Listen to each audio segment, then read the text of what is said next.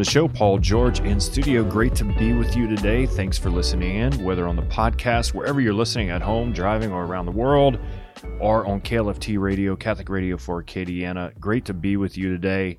Got a great show, but we're one man down. Got producer Chad in the studio today. Yes, actually a producer today, which is exciting. That's it. Pressing the buttons, doing the stuff. This is his first show to produce. And Adam's out. We got a man down. He's on retreat. Yeah, somewhere in good for Oklahoma. him, huh? I mean, he just took off he's been gone for a week. I know. He texted me on Saturday or Sunday, one of the days, just reminding me about doing something for work. And I responded 5 minutes later, and he had like an auto response that said, "Sorry, I'm actually on retreat. If you have any issues, get with my wife about this or whatever." I was like, "Dang, man, that's 5 minutes later." Yeah. He he was telling me the last time he went on a long retreat that like he was just so. Now Adam's got 8 kids, right? So he slept for the first 2 days, which I don't blame him. I'm sure he just crashes. But anyway, so we got a great show planned. Thanks for listening today. So Chad's in the studio, and so anyway, do you have you seen today? What did you say? That is so interesting. Are you for real though? All right, so anytime you see a news story that begins with Florida man, you put your guard up a little bit, right? You because have to. It's like, is it fake news or what is it? That and Florida man, there was this trend going around for a little while where you would search your birthday, like your actual birthday, and Florida man, and see what would come like up. Like what crazy news story came up on your birthday? Yeah, okay. that a Florida man did. I think mine was something like bath salts or whatever. Guy out in the street, no clothes, whatever. Yeah, just crazy. Yeah. So this one is Florida man is suing McDonald's. Okay. All right, which I mean, bad idea to start. Yeah. Right. Yeah, you're probably going to lose that one.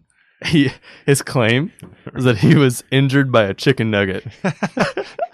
How does that even happen? I don't know. The story goes that he wasn't even at the McDonald's. He took it home with him, right? I think he got McDonald's to go, which right, that's fair enough. Yeah, I don't know. It's like Uber Eats or whatever, McDonald's. Mm-hmm. And had it delivered to him, and he bit into his chicken nugget and bit a chicken bone. Oh, there was a hidden chicken bone. Yeah, broke his tooth.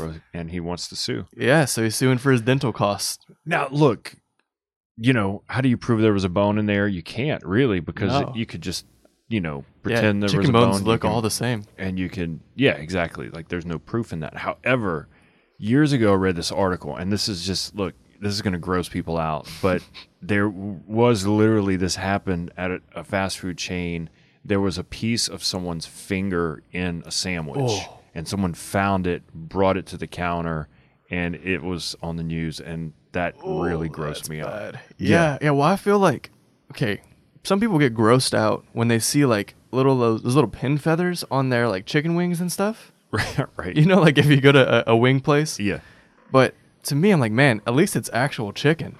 Well, that's true. That's how I feel about, like, I think all of us were a little surprised that there was actually chicken bones in McDonald's chicken nuggets. Well, that might be the best point ever, because you really don't know, is this actually chicken or not, But actually, have you seen, I thought it was funny and creative, is, Halloween's coming up, and it's fall, school, trick or treat, whatever, whether you do that or not, that's beside the point. I just thought this was a funny idea because of COVID and the whole distance, and all this stuff.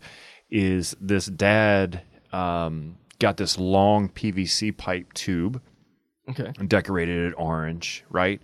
And it's probably 10 feet long, and then put it outside of his door, and then is just going to roll the candy down the tube. Oh, that's awesome. To the trick-or-treaters, right? Love it. So I think that's hysterical. I mean, if it was me, like, I would roll some things down that tube that probably wasn't like candy. Be like, surprise, it's a golf ball. I don't know, but that's awesome. Did you grow up in a neighborhood that did trick or treating? Yeah, I mean, as a kid, like we were all on one street, and a lot of my family lived on one street when I was young.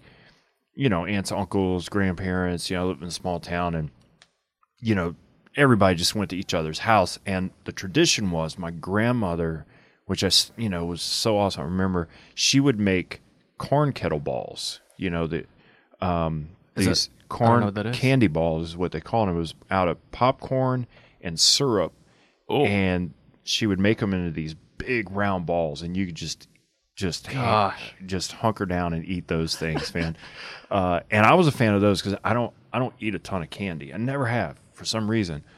But those popcorn balls were like amazing, and nobody does them. I don't know where she came up with it. I have no idea, but that was the tradition. Gosh, that sounds wonderful. Yeah, we grew up in my little subdivision. It was like a mile loop, and everybody in Vermilion Parish would make their way there. I'm serious. I don't know what it was. I guess.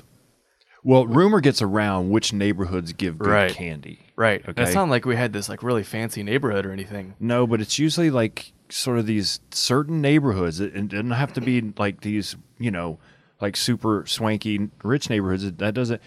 There's usually these neighborhoods, and they're kind of just these normal neighborhoods that have a reputation for like just giving out great candy and having a party, like having fun. Yeah, we had people that went all out too, like guys that would dress up in these masks and like rev up chainsaws, and they would make haunted houses out of their house and have tours. So it got pretty serious. We had thousands and thousands of people that would come through the neighborhood every year. Yeah. It's still like that. Yeah, I mean, the only thing I like about, Halloween trick or treat is that it's fall. Like, so I started looking forward to fall and just, the season changing, getting cooler. And it's like people's moods get better, around here especially when the weather changes, So that's what I look forward to, the most. But anyway, thanks for listening today. Whether you listen on radio, KLFT Radio, or on the podcast, Paul George, Chad in studio, Adam's out today. So it's great to be with you. Dude, one of the greatest saints of all times. And look, you could go on and on of the greatest saints of all times, but one, I think, like in a contemporary setting, most people would recognize this name, right? Saint Vincent de Paul. Oh yeah, right. Famous for all these Saint Vincent de Paul sinners that give clothing or whatever to the poor. We have those all around. Maybe you have one in your parish or in your city, and we've heard the name Saint Vincent de Paul. It wasn't just a cool name; it was actually a person who was a saint and is a saint. And his feast day is coming up this Sunday. And St. Vincent de Paul, like, to me, the more and more I read about him, is we don't think much about him. He was around the 1500s, around the Protestant Reformation. And, what he did instead was he hunkered down and served the poor, right? But interesting story is that he actually went to seminary, became a priest, and the story goes is that he basically became a priest just to have sort of this easy lifestyle, Oh, interesting. And that was sort of kind of like, in some ways back then, sort of the discrepancy in the church. There were certain hierarchy people in the church who, were taking advantage of, the system, maybe, right? And that happens all throughout history in all sorts of, governments and work life, whatever the case may be.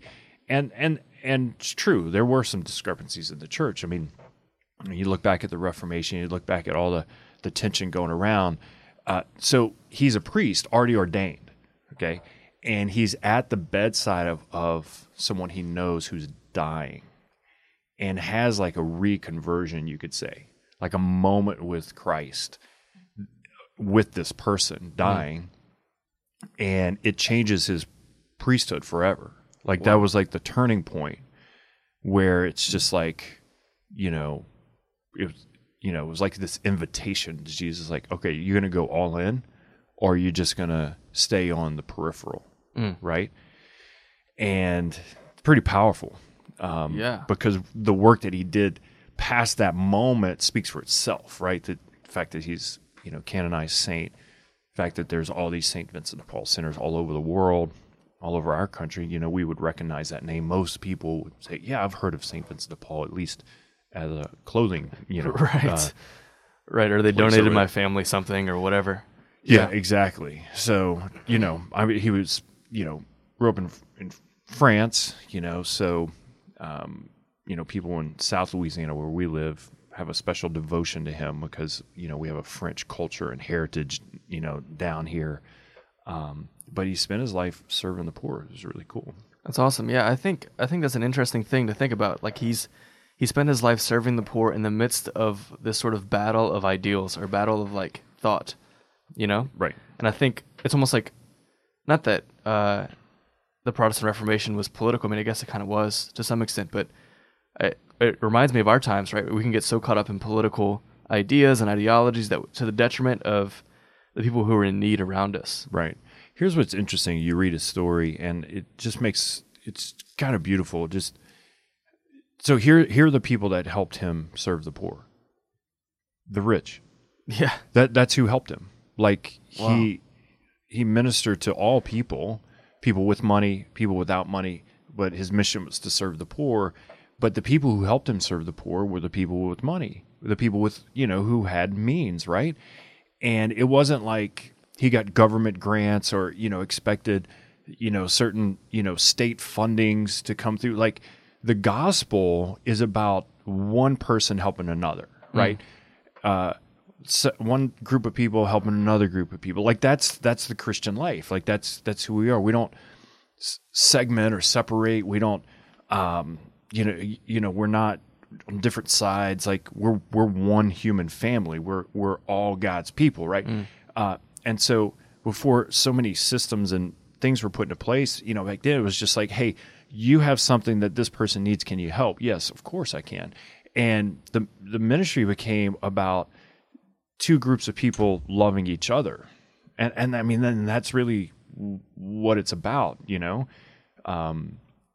that's what living for Christ is about, is us helping other people. So what he was able to do is just connect people with other people.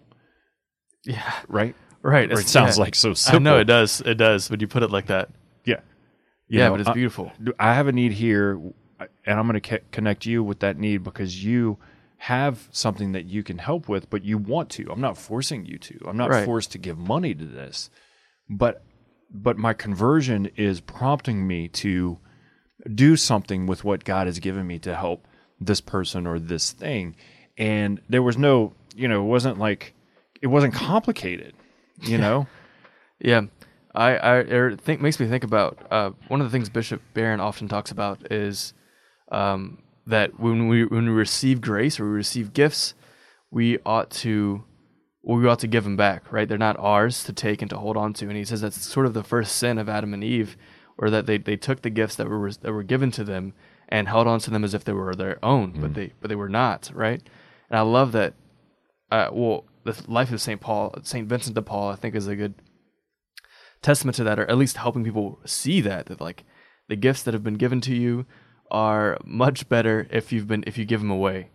Well, yeah, and we see this in the gospel, right? Like we hear the story of the talents, the guy who, the guy who buries his talents, and the guys who invest their talents and they make more with their talent, and they go back to their master, and then the one who buried his talent, like the master's just really ticked off. Like when you read the gospel story, and like you're kind of uncomfortable when you read it with how ticked off the master is with the servant who buried. Yeah, I thought he was just being responsible the first time I read it. I was like, the first time I read it, I was like, oh, good, very conservative.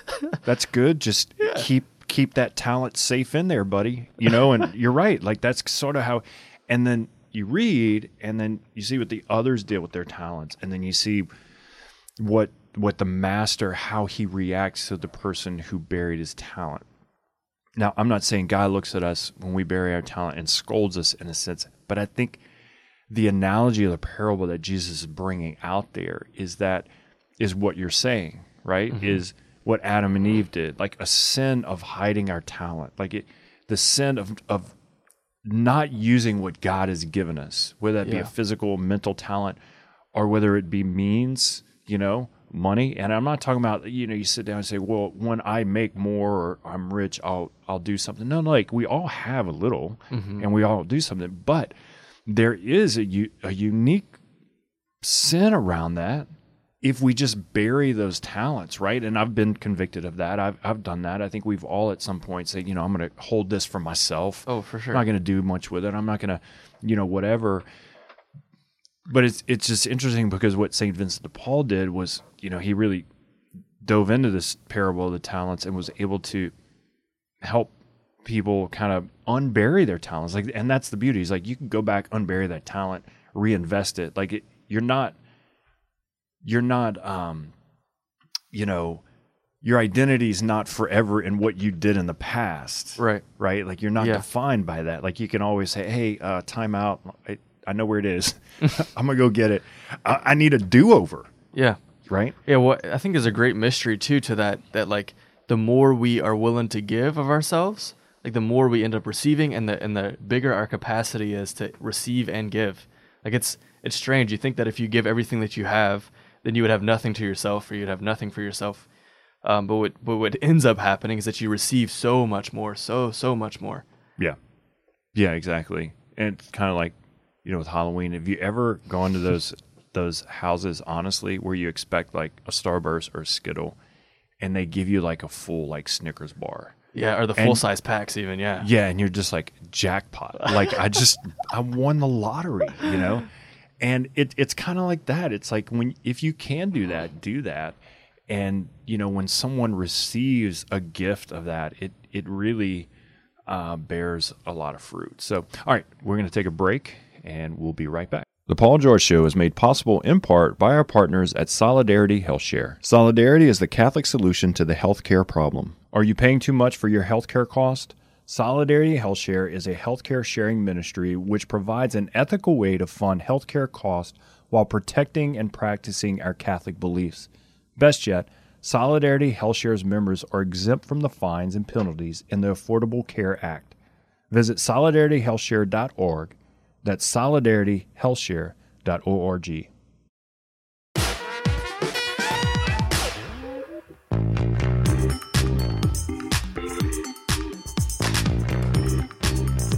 Welcome back to the show. Thanks for listening in. So glad you guys are here today. Whether you're on the podcast, iTunes, Google Play, whatever the case may be, or on KLFT Radio, thanks for being with us today. Deacon Adam Conk is out off on retreat. Man, I bet his wife's exhausted, those kids. Oh, man. But I think she's got some help, some in-laws. I know, but he's going to come back so much better. He's going to come back a better not man. Not that he's bad, but you know what I mean? Oh, no. And here's the thing. Like, for all of us, myself included, is that the importance of getting away on retreat. There's a difference between vacation and retreat, okay? Vacation is certainly some rest and some play, some enjoyment, away from work, time with family. The intention of retreat is not only rest, but it's specific time with God, right? It's a unique, immersion into time with God and prayer and rest and discernment, right? There's intention of that. And so, if you're looking at your life cycle of a year or, 2, you should probably plug in a retreat somewhere in there, whether you go away for a weekend or a few days during the week, whatever the case may be. Those moments are really important for our spiritual life, right? Yeah. We go to Mass on Sunday. You go to church during the week. You certainly have, your prayer time and maybe in a Bible study, but that alone, quiet time with God, away from everything else, where you have more than just 20 minutes, where you really have a couple of days to really dive in, extremely important. Oh yeah, I think it's got to be more than just 1 day or 2 days. I think, at least for me, I mean, some people may not like a silent retreat that's kind of unstructured. I loved it. I felt so rested after, and after like the second or third day, you're like in it. You're like, okay, I've been silent, and this is for real. Like, It's not just been a day and a half. It's been like, I've woke up in silence and went to bed in silence. Like, this is for real. Yeah. And there's something, man, I have never felt more rested than after a good silent retreat, like a good long silent retreat. It's a monastery where nobody bothers me, and I eat pretty decent, And yeah, and I know a lot of folks, you're like, man, we're busy, family, and how do I do that? And, for each season of life, it's a little bit different of what you can pull off, but it doesn't mean that you can't do something, Mm-hmm.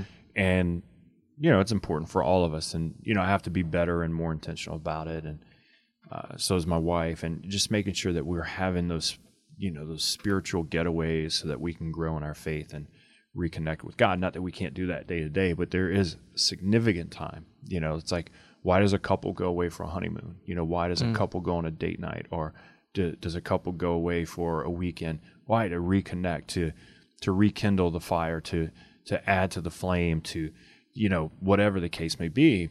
The same as in our spiritual life, like we should be doing that, So anyway, that's where Adam is. But we were talking about St. Vincent de Paul, and Mother Teresa of Calcutta, St. Mother Teresa, had a special devotion to St. Vincent de Paul, obviously, because she served the poor. Like, they would have been in the same lane. Right, they're probably in the same lane in heaven now. Yeah, I mean, they would, they were in the same lane as far as like their heart and passion. Obviously we know more about Mother Teresa because she was certainly more in our contemporary times. Right, we got videos and pictures. Yeah, absolutely. And I have a unique, special devotion to Mother Teresa. And even early on in my conversion, there was just some things about her stories that I read that were just, they were so authentic and so true to the gospel that I would read in the Bible, that it enamored me to the point of like it was ushering a deeper conversion for me by learning more about her. And the saints can have that effect on us, because the saints, it's not about us like looking at the saint and saying, oh, there's something special about them. That's not what saints are. Like, in a sense, like, saints reflect Jesus. They reflect the gospel. Like, their life speaks about something greater than themselves. I mean, Mother Teresa would have never woke up and said, it's really about me. And if you just look at me, then everything, will make sense. It was all about reflecting something greater, which is what vocation is. Like, when you really live it, it's about reflecting something greater than yourself. Okay. Yeah. And Mother Teresa was in that same lane as St. Vincent de Paul. It doesn't, we don't have to be perfect. It's funny. There's this line that it says, St. Vincent de Paul, his temperament was sort of like he was an irritable person. And it says, even his friends would admit that. But it says, he said, this is from him, that except for the grace of God, he would have been found hard and repulsive, rough and cross. But he became a tender and affectionate man, very sensitive to the needs of others. It's like a man when he first has a daughter. That's what it makes me think of. Yeah, he's just rough around the edges, but he was pursuing God. And in that pursuit of God, God's grace, shaved down the edges, right? Like those rough edges. That's what God does for us, when we're in a relationship. Like, I have rough edges. Like, I got, I'm wonky and weird, and I temperamental, or whatever the case may be. We all are, and like in this idea that we're supposed to be perfect and have it all together, it's just, that's unfounded. Yeah.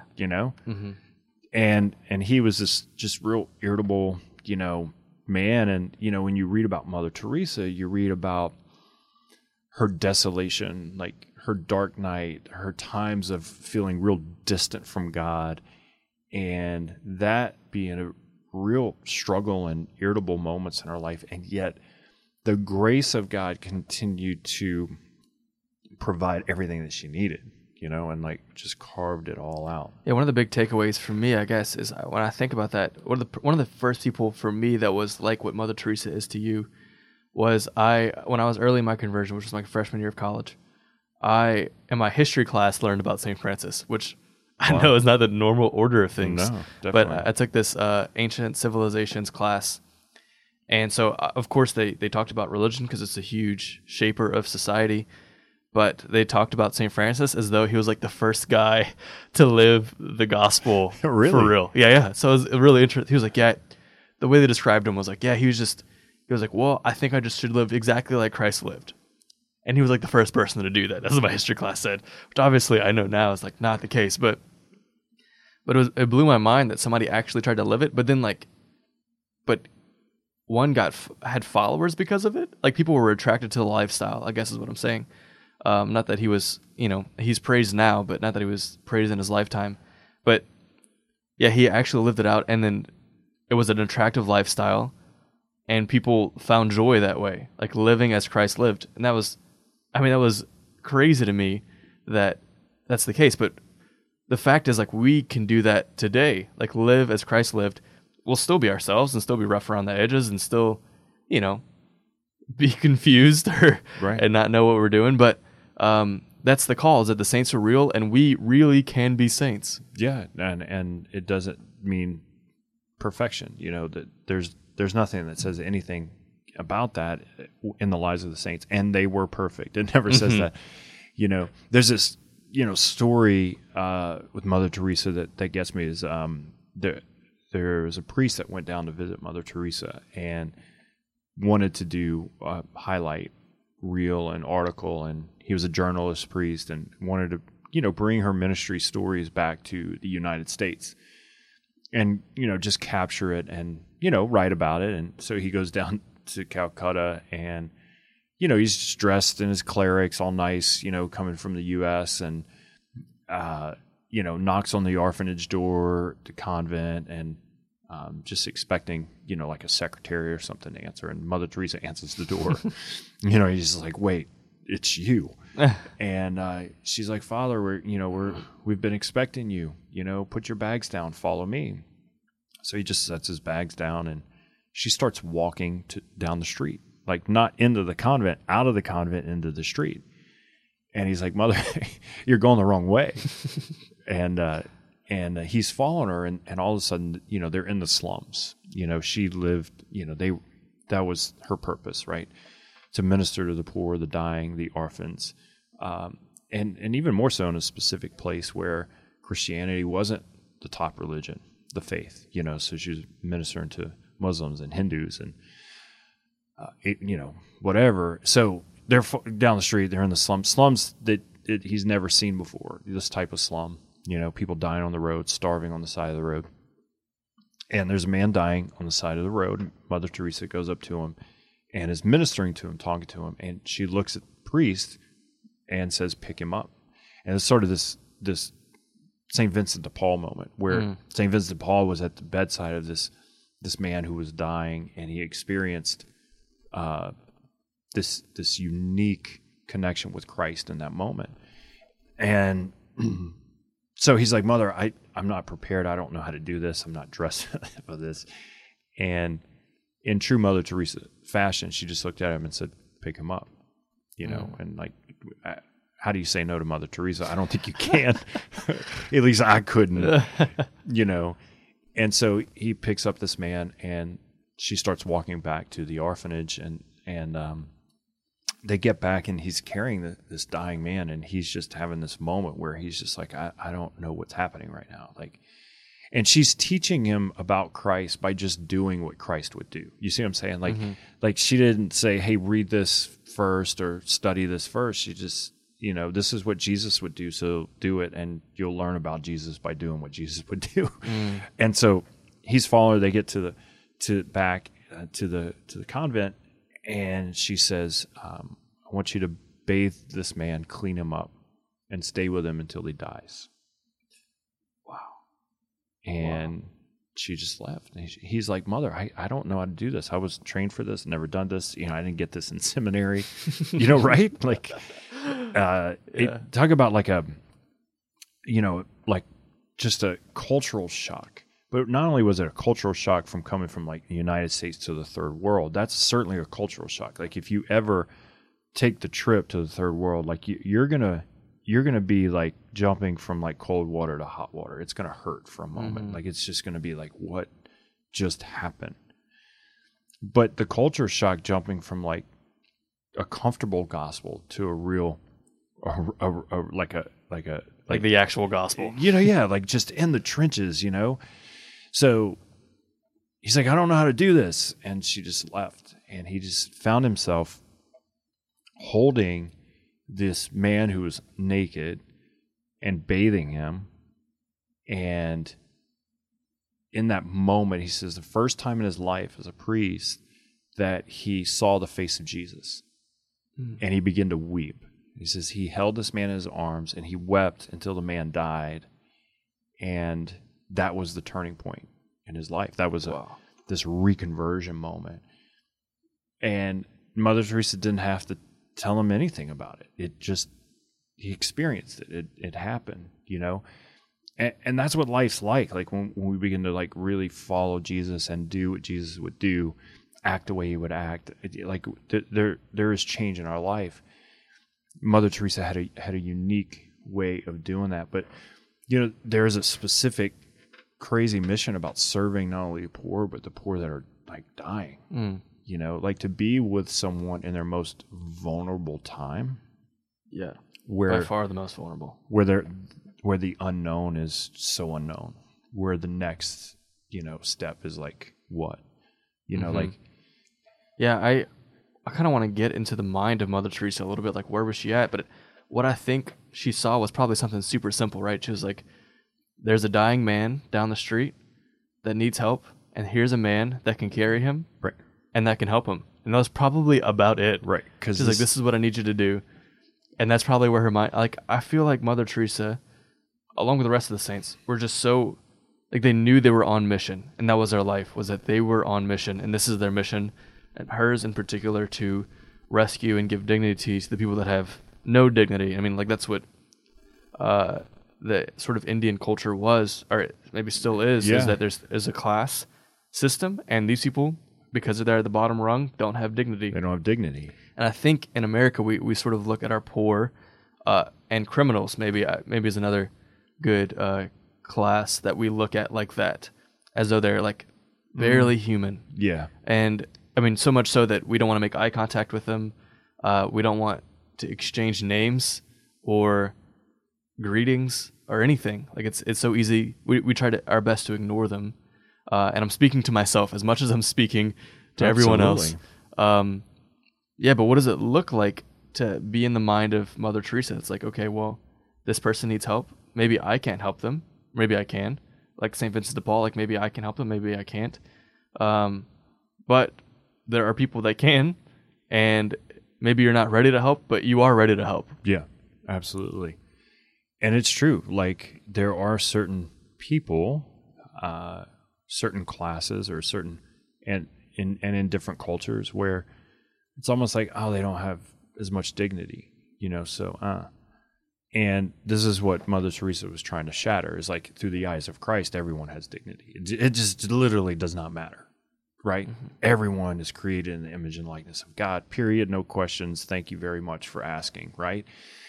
And that's ultimately like what we have to come around and be uncomfortable with as Christians. Now, look, I'm not called to go to Calcutta, although that would be great. Like I don't have to go to Calcutta to have a heart for the poor. I can do something here locally. I may not, speaking in general for everyone, feel called to serve the poor maybe, but I can give. There's different ways that we can help people have dignity without, being the one that picks the person up. Now, that may be what we're called to, but just because we can't pick someone up, in a sense, doesn't mean that we can't help in some way, that we can't be a part of a mission or help or give or whatever the case may be. And we all got to have to pray and wrestle with that, And it's interesting because, I have this special devotion to Mother Teresa, but, here locally in Louisiana and Acadiana, and if you're not from here, it's really cool. I'm in the process of helping to raise money and build a Calcutta house.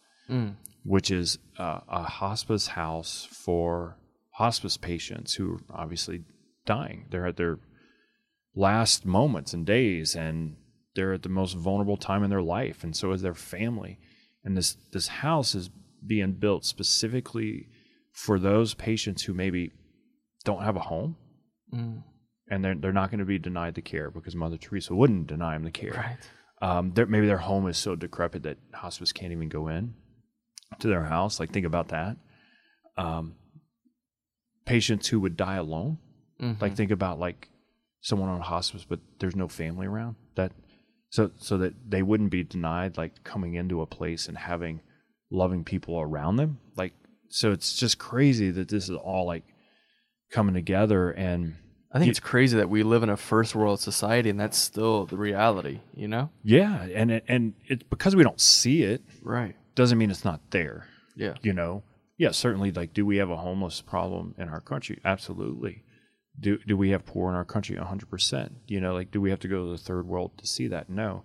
Do we have people who die alone or without care or, you know, without family or, you know, without the needs to pay for, you know, certain things? Absolutely we do. If we're not aware of it, we don't see it, we don't know it's there, but it's there, right? Right. And maybe not to the extent of Calcutta, but we all, and Mother Teresa would say this, we all have our own Calcuttas. Yeah. You know, we all have our own little Calcuttas in our neighborhoods and our streets and in our towns. And I don't have to go to Calcutta to find my Calcutta. She would say, find your Calcutta, you know? Like, who are the poor you're called to serve? Whether it's like actually they're monetarily poor or they're like spiritually poor. Yeah, absolutely. You know, and so it's just crazy that we're gonna have this Calcutta house. You know, so It's awesome. If somebody's interested in like learning more about it or even helping to fund it or whatever, just call Hospice of Acadiana. It's one of our sponsors of our show, but you can find out more about it. Ask for me. I'll talk to you about it because it's one of the most unique things I've ever been a part of, because I do have a specific heart for the poor, but I've never been able to go to Calcutta. Mm-hmm.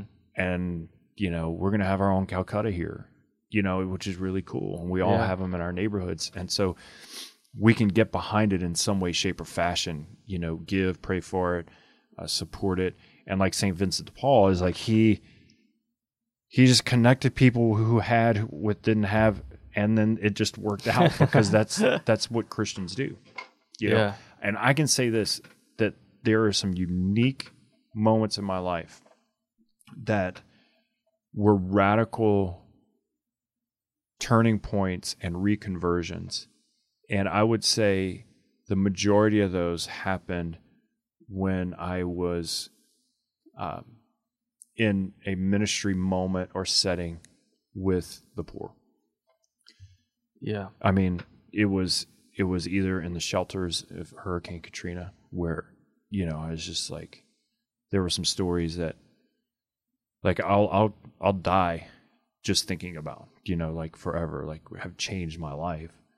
In the third world when I've gone, you know, that just, I'll never forget. There'll never be a day that I won't think, I remember that and I'll never forget it. And there are a lot of memories we have that we forget, you know, like, most of them. Right. But there's some specific like key moments in our life that are just like, that is drilled into my soul. It'll never go away. And that's an interesting thing to think about, because I think, man, there was a story that was really popular in Catholic conferences that I heard often, but it was about a guy that was he helped run underground churches and where they were persecuted, which like I in believe China. It was in China. Yeah, maybe you've heard it before. I don't know, but anyway, he was able to flee and move to New York. And was consumed by the sort of capitalist mindset. Not that I'm like condemning it, but he was consumed by the fact that he could provide for his own family, and no longer had to depend on prayer or on God to provide for him in that way. And so, before long, he began to work every day, including Sundays, and would miss mass in order to provide for his family. And it was just, I don't know, man, just like the comfort of life that caught him. Like he just slow drifted away. Yeah. Because he was... Which is, it's wild to think about. I mean, it's hard to imagine a person that had to fight to have their religion and to like, you know, was persecuted and could have been a martyr. Right. But lost it so easily when he got so comfortable. You know? So it makes you think. True. Yeah. Because I guess that's what I'm thinking about. Is like, man, how do we get to a place? Like, why are those moments so impactful, and why is it so hard to have conversion moments in our own like day-to-day life? And I think part of it is that we find ourselves distracted often. We're so comfortable. If your AC goes out, it's the end of the world, which is fair. Like, it's South Louisiana over here, but right. You know, but like there are large portions of the world that don't have AC at all and are, you know, hotter and wetter, or hotter and drier than we have. And that's why, you know, in this Sunday's gospel coming up, and wherever you're listening, if you're listening to the podcast later on, it's Matthew 21:28 through 32.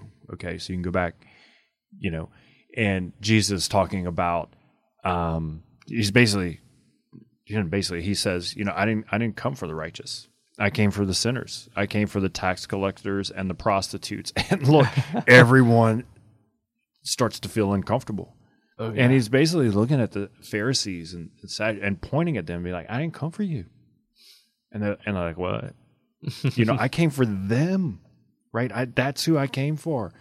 Those who are lost, those who are far away, those who are sinners. And, that's us, and the more that we get comfortable as a Pharisee, like we're just like so comfortable, the more we drift away from our Calcutta. And I'm not saying like, hey, we need to all go back to sin and feel the tension there. Like we don't have to worry about sin. Like it's, we're all struggle with sin. Jesus came to save us, all of us, from our sin. But the further and further we drift away from our Calcutta, because our Calcutta is where we experience Christ. It's where we see the face of Christ in others, and in the being in those moments where we can give and serve and love. Certainly outside of like Mass and the sacraments and prayer, where we can actually be the Mother Teresa's of the world and the Saint Vincent de Paul's of the world, and do something, and just have compassion for other people. And so often, like you got to get off of social media, because it's like you don't really, there's such division that you don't see compassion often. Yeah. There's something, man, I don't know. I'm still kind of thinking about this. Like there's something so like real about suffering that really grounds you and brings you into reality. And being willing to put yourself in that place where we get to experience suffering, even if it's through somebody else, like where we're compassionate, right? So, I mean, to be compassionate is to have or be with passio, passion, that suffering, like the suffering of Christ is the passion, right? And so, I mean, and that's what it is. Like one of the things, the hard truths of the Christian life is that suffering is love. Like Christ's death on the cross was the ultimate suffering, but it was also the ultimate gift and the ultimate act of love, And if we spend our lives trying to avoid it rather than embrace the truth of it, like embrace the cross, man, we'll go through our whole lives without actually living. Yeah, and compassion, it does. That's what it means. It means to suffer with, right? To and whatever that person's suffering with, mental, spiritual, physical. But to have true compassion is to understand and to suffer with. Mm-hmm. You may not feel that same pain or know it or have experienced it, but you can have empathy and to suffer with. All right, we're going to take a break, and we'll be right back. The Paul George Show is made possible in part by our partners at Solidarity HealthShare. Solidarity is the Catholic solution to the healthcare problem. Are you paying too much for your healthcare cost? Solidarity HealthShare is a healthcare sharing ministry which provides an ethical way to fund healthcare costs while protecting and practicing our Catholic beliefs. Best yet, Solidarity HealthShare's members are exempt from the fines and penalties in the Affordable Care Act. Visit solidarityhealthshare.org. That's solidarityhealthshare.org.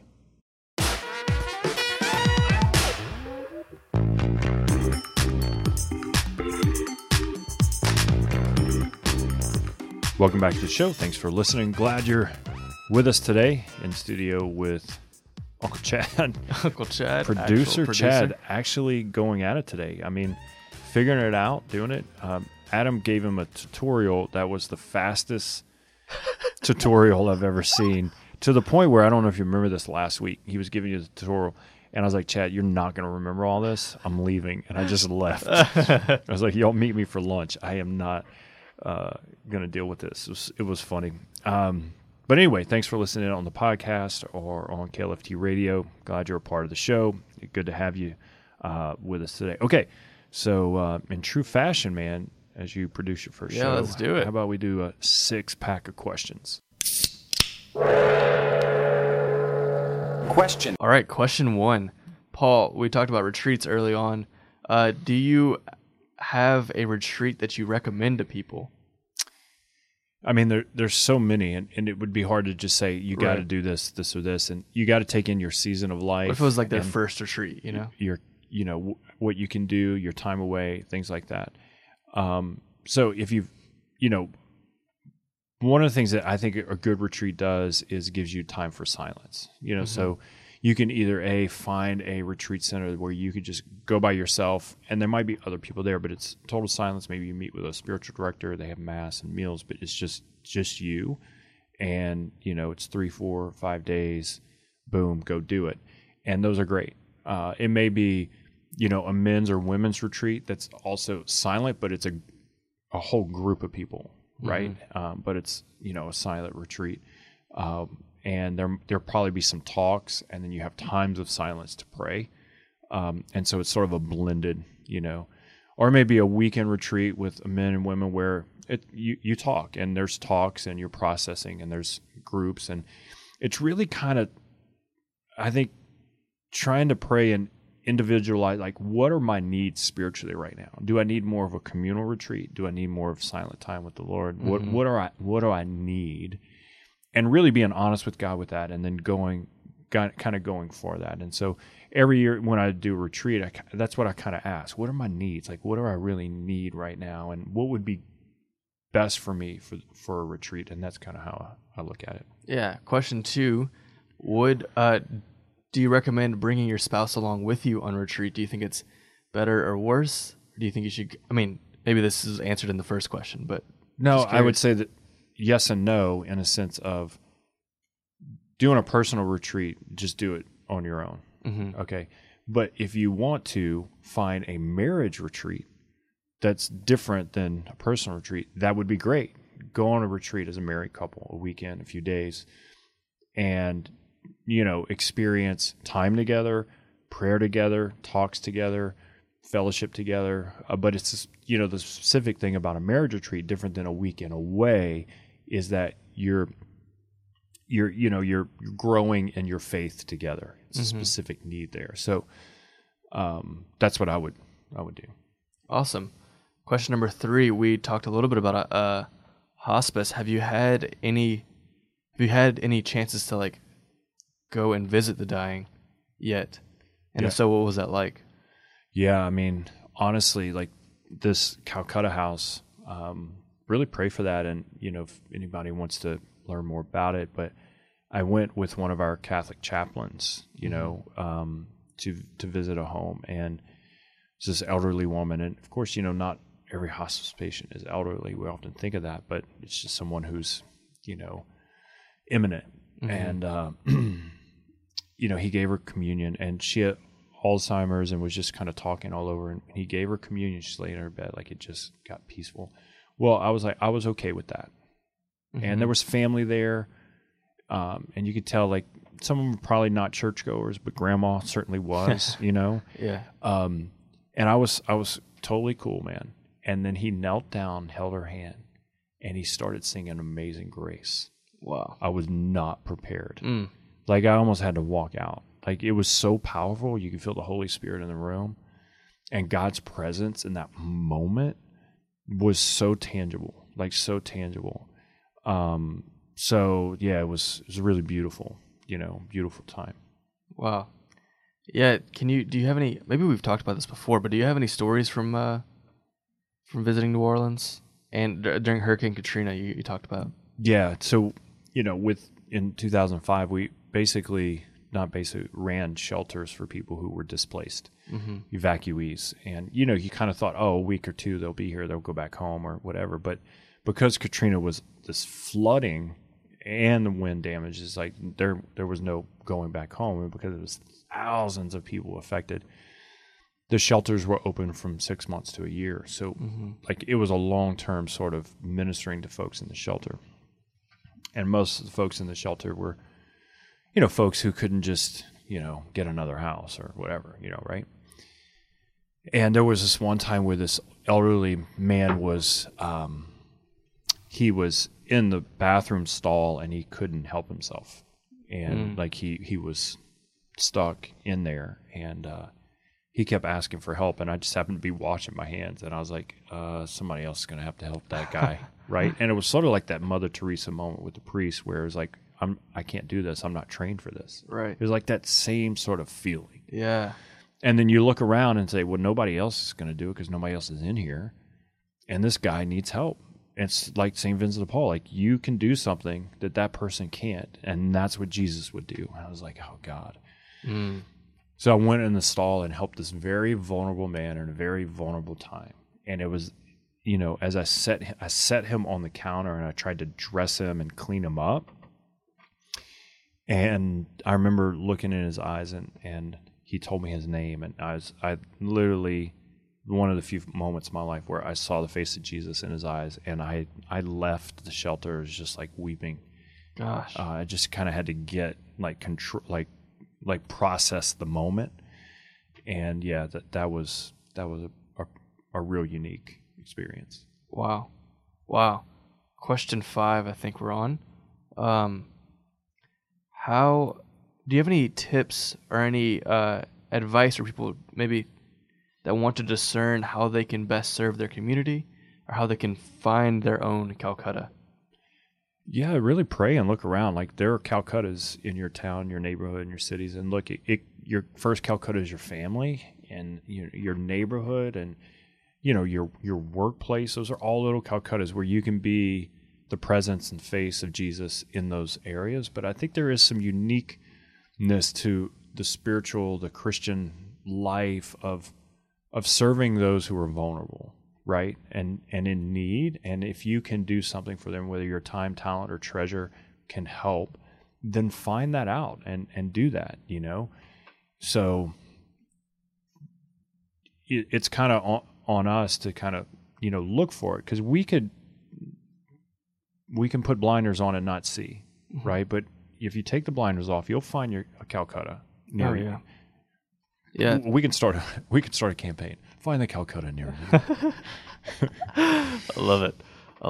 Yeah, well, if there's a Calcutta house coming up, I mean, it's literally in the name, so. Yeah, it's beautiful. Yeah. So question number 6, the one everybody's been waiting for. If you bit into a chicken nugget with a chicken bone in it, would you continue to eat at McDonald's? Well, yes, probably.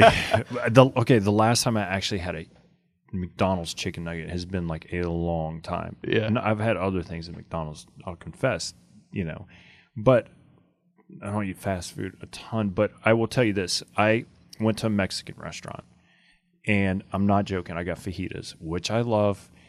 And wonderful. I was going to serve a fajita on that hot sizzling plate, and no joke, no lie, took a picture of it. There was a roach, fried, and it looked like it was kind of blending in with like the strip of steak. Yeah. So if you're listening, and you're, I'll never eat there again. But I did, Paul. It took me about, I would say, a year, and I went back because I was like, it's just a mistake. I know. Well, yeah, I say that, but when I was a kid, we went to Taco Bell, and my parents brought me a taco back. And inside the taco, they had a fake fingernail. It was glittery and everything. I thought it was an onion at first in my taco. Why is there always Taco Bell stories like that? I thought it was an onion in my taco, but it was a fake finger. It was like a picked off fake fingernail. Yeah, so there. And it took me a few years before I ever went back to Taco Bell again. You know what it took? You going to college and you're like, yeah, that did it. I need some cheap food. Yeah. That's what. Oh, man, they got the $5 box. Gosh, this is not a promotion for Taco Bell, but man.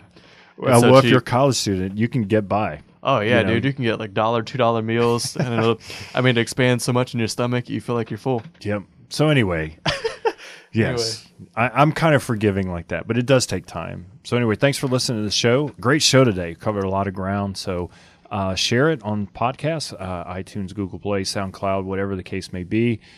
Thanks to all our sponsors, KLFT Radio, for being a part of the show. Really appreciate it. And we'll be back next week. God bless you.